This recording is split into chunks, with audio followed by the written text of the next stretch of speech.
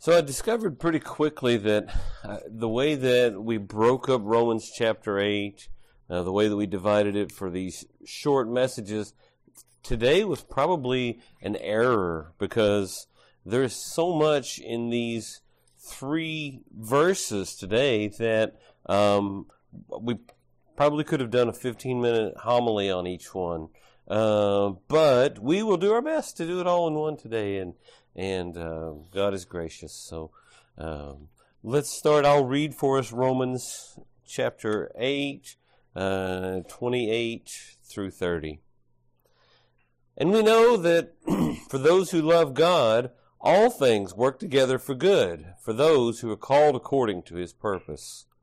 For those whom he foreknew, he also predestined to be conformed to the image of his Son, in that he might be the firstborn among many brothers.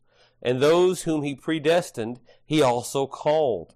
And those whom he called, he also justified. And those whom he justified, he also glorified. So we're going to look at several things this morning. Some of these are very familiar scriptures to us, particularly the first passage of scripture that we see in verse 28. It's often quoted, and it is hopefully not misquoted. We tend to misquote popular passages of scripture, but let's look and see what it says. And we know that for those who love God, all things work together for good, for those who are called according to his purposes. So there are a few things we need to establish, and we need to understand. Who is Paul talking to? Who has he been talking to? All throughout Romans chapter 8, he has been addressing the elect of God. And he has been careful in each of his addresses to say, if you are in Christ, then, or if you walk according to the Spirit and not according to the flesh, then. So he is careful that he's addressing those who are the elect of God. And this is exceedingly important for us to understand as we look at our different verses this morning. But what Paul is saying, and we know that for those who love God, so he's addressing the elect, all things work together for good. Now, something that a long time ago a pastor told me is when you see something like the word all, you need to see what all encompasses. Is all just the people that the author is addressing? Is all everything or everyone? Is it you have to have some context. And in this context, when Paul says all things work together for the good of those who love God, does he mean all things? That's what we have to establish. I believe that when he says all, according to the context, all things. So I want you to take a moment and reflect on a week in your life. Maybe it's a week when things went really well. Maybe it's a week when things went really poorly. Maybe it's a mixed bag, which most of our weeks are. And if we think about in a week where maybe we were ill, if we think about a week where something went really poorly at work, or we had fights at home, or we had physical difficulties, do we believe that all of those things work together for the good, right? Do we believe that all those things are working together? Do we actually believe that? When something is hurtful, when we are struggling, are we able to understand that those things are working together for good? Does it feel like they're good? Likely no. When we're ill, it doesn't feel good. So this is where we need some discernment. We need some understanding. And we also need to continue on because it says, all those things work together for good for whom? For those who are called according to his purpose. Now this is an interesting thing to think about. If you and someone else that you know that is not a believer, someone who does not love God, have the exact same situation happen to you? Can it be that the things happening in their life are not working together for their good? So these are kind of the thoughts that I have as I go through this and I think about it, and I say, God is addressing the elect. God is addressing His people. How can it be that something can happen to me for my good, and the same thing happened to somebody else and it not be for their good?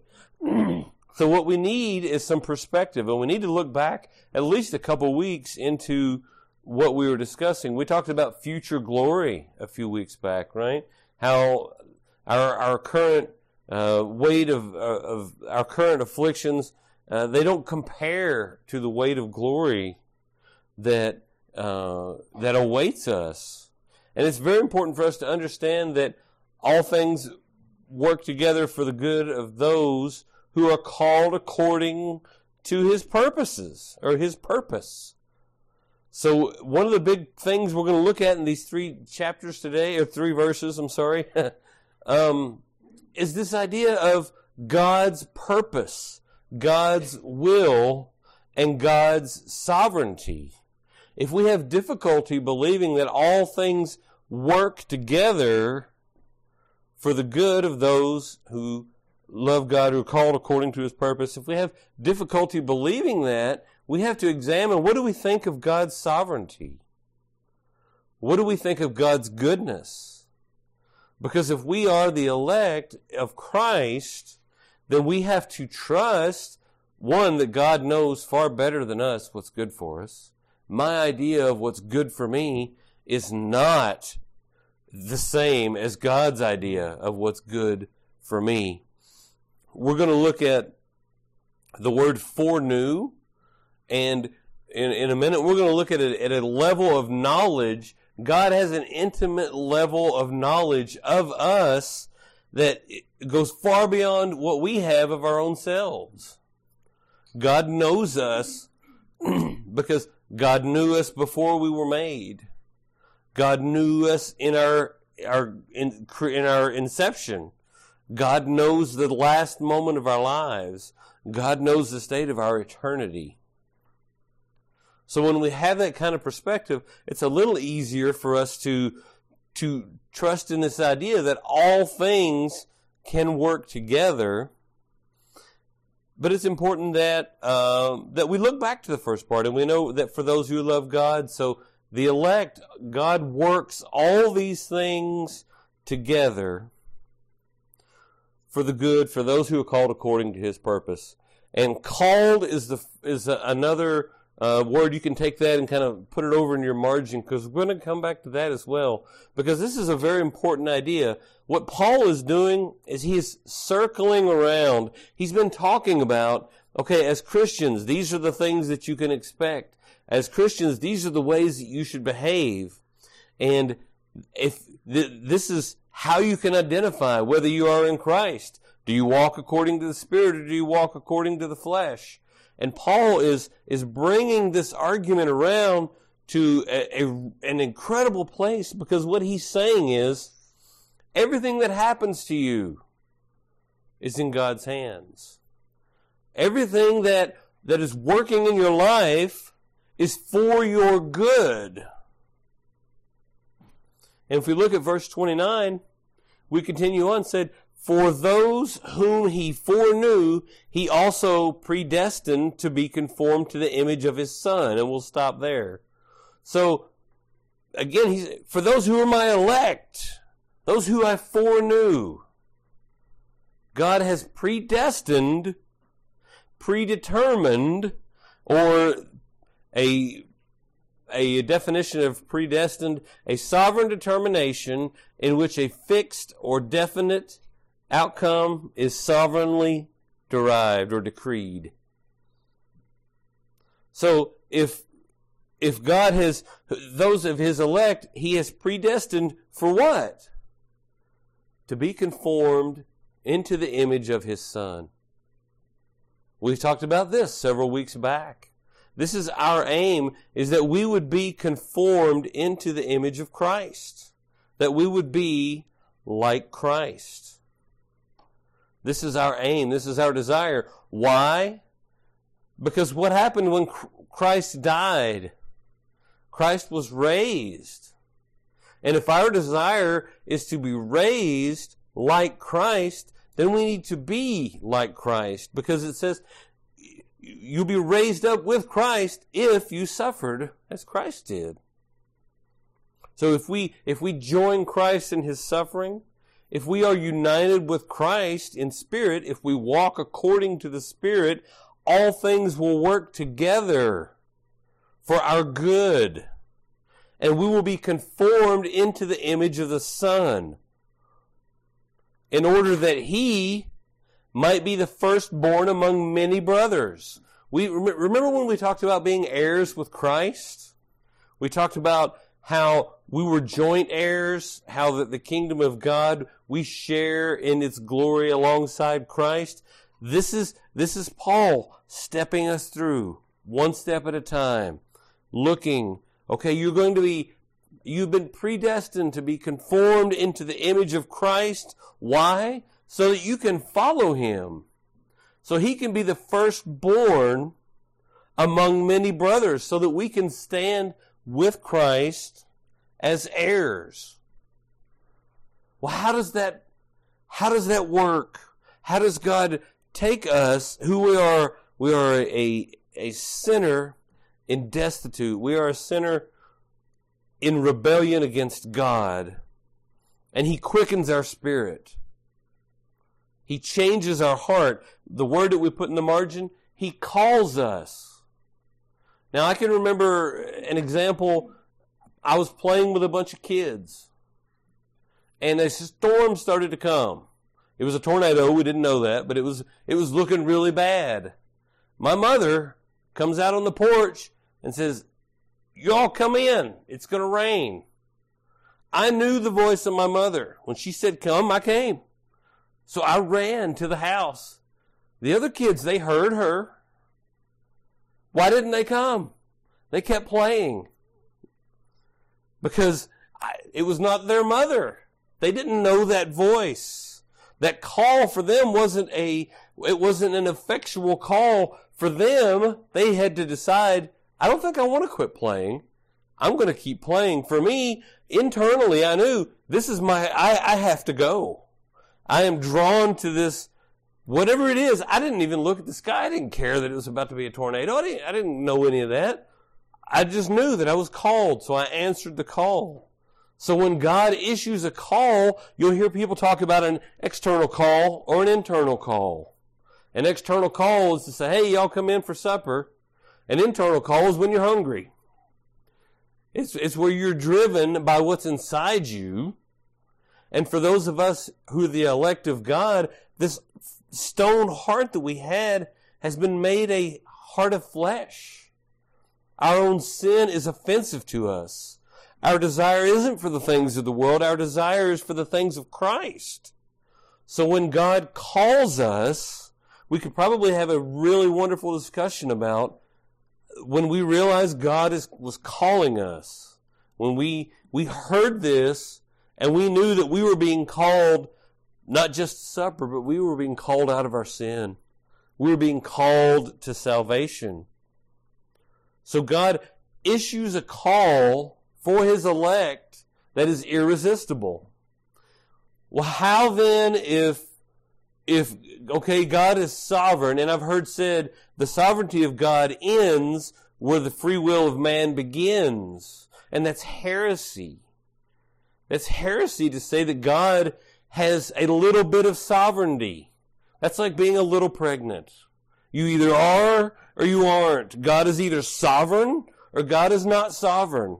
So when someone says God's sovereignty ends at my free will, that's heresy. How is it then that we can have free will? And how is it that I can choose God? Or am I just an automaton? Am I just a robot? Well, what God changes isn't our minds. God changes our desires. God changes our affections. What's redeemed in us is our heart. Our desire is no longer for the things of the world.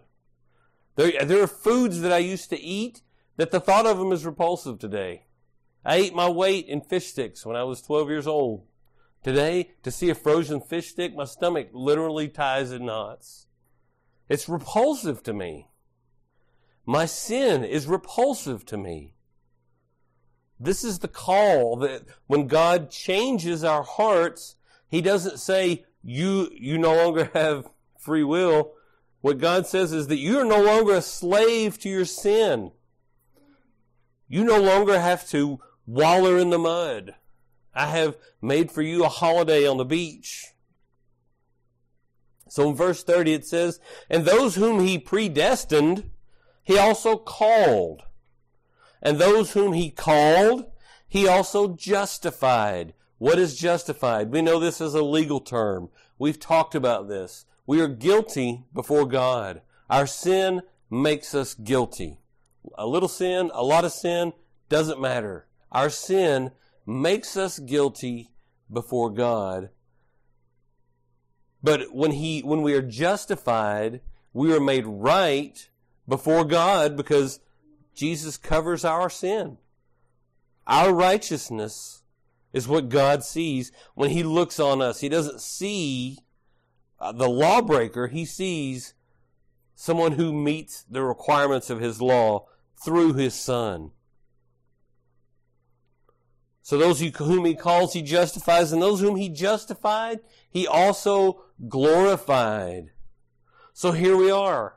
We are called by God. We are called out of our sin. We are called into His kingdom. And after we are called, then we are justified. We are made fit for His kingdom. And then after we are made fit for His kingdom, we enter His kingdom, we enter into His glory. We can't be in the presence of God without being destroyed unless we're made capable to be so. And when we are in the presence of God, it's like radiation, right? We are in the presence of God. His glory permeates us.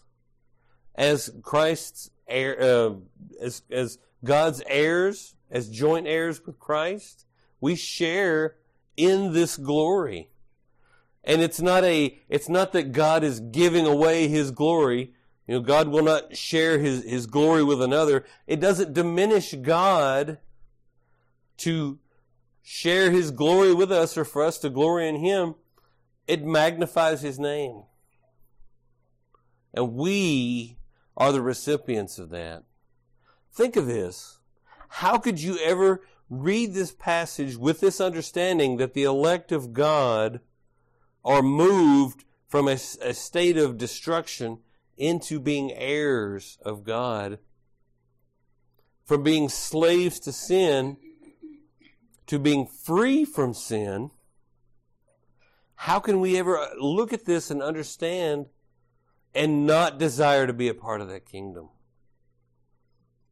So Paul is bringing this home as we're finishing up in Romans chapter 8. He is bringing all these things together for us to understand that we ought to desire to walk with God. We ought to desire to be among the elect of God. So if you're here and this seems foreign to you, this seems strange to you, but you have a desire, you have a sensation, you have a feeling that you don't want to be a part of the kingdom of the flesh. My admonition for you today is to cry out to God. Lay your sin before God. Beg His forgiveness. Follow Christ. Believe in Christ. Turn from your sin and be saved. This chain, this golden chain of salvation as it's referred to, this calling, this justification, this glorification, these things are of God. But we're involved in them, right? We decide to follow Christ because of His changing of our heart. So my my prayer would be today, fall on your knees before God. Fall on your face before God. Repent of your sin. Turn from your sin and follow Christ. Let's pray together. Most gracious God, we don't deserve any of this goodness. Father, we were enemies of your kingdom. We hated you, Father, because you stood in opposition of the kingdom that we desired for ourselves. And Father, I pray that we would understand very clearly that we have no kingdom. That we're building sandcastles. And that all these things are worthless. That in you we find worth. In you we find purpose. And in you alone do we find salvation. Break our hearts, Father. Break our hearts for what breaks your heart. Draw us, Father, to the things that are of Christ, we pray. And Lord, we praise you because your intent is to conform your elect into the image of your Son. And this is our desire. We pray you would make it evermore our desire. And we ask for your blessing on our time to come, Father, as we continue to look into matters of our church and our statement of faith and all these things. We ask for your understanding as we discuss and look at those things, Lord. It's in Christ's name we pray. Amen.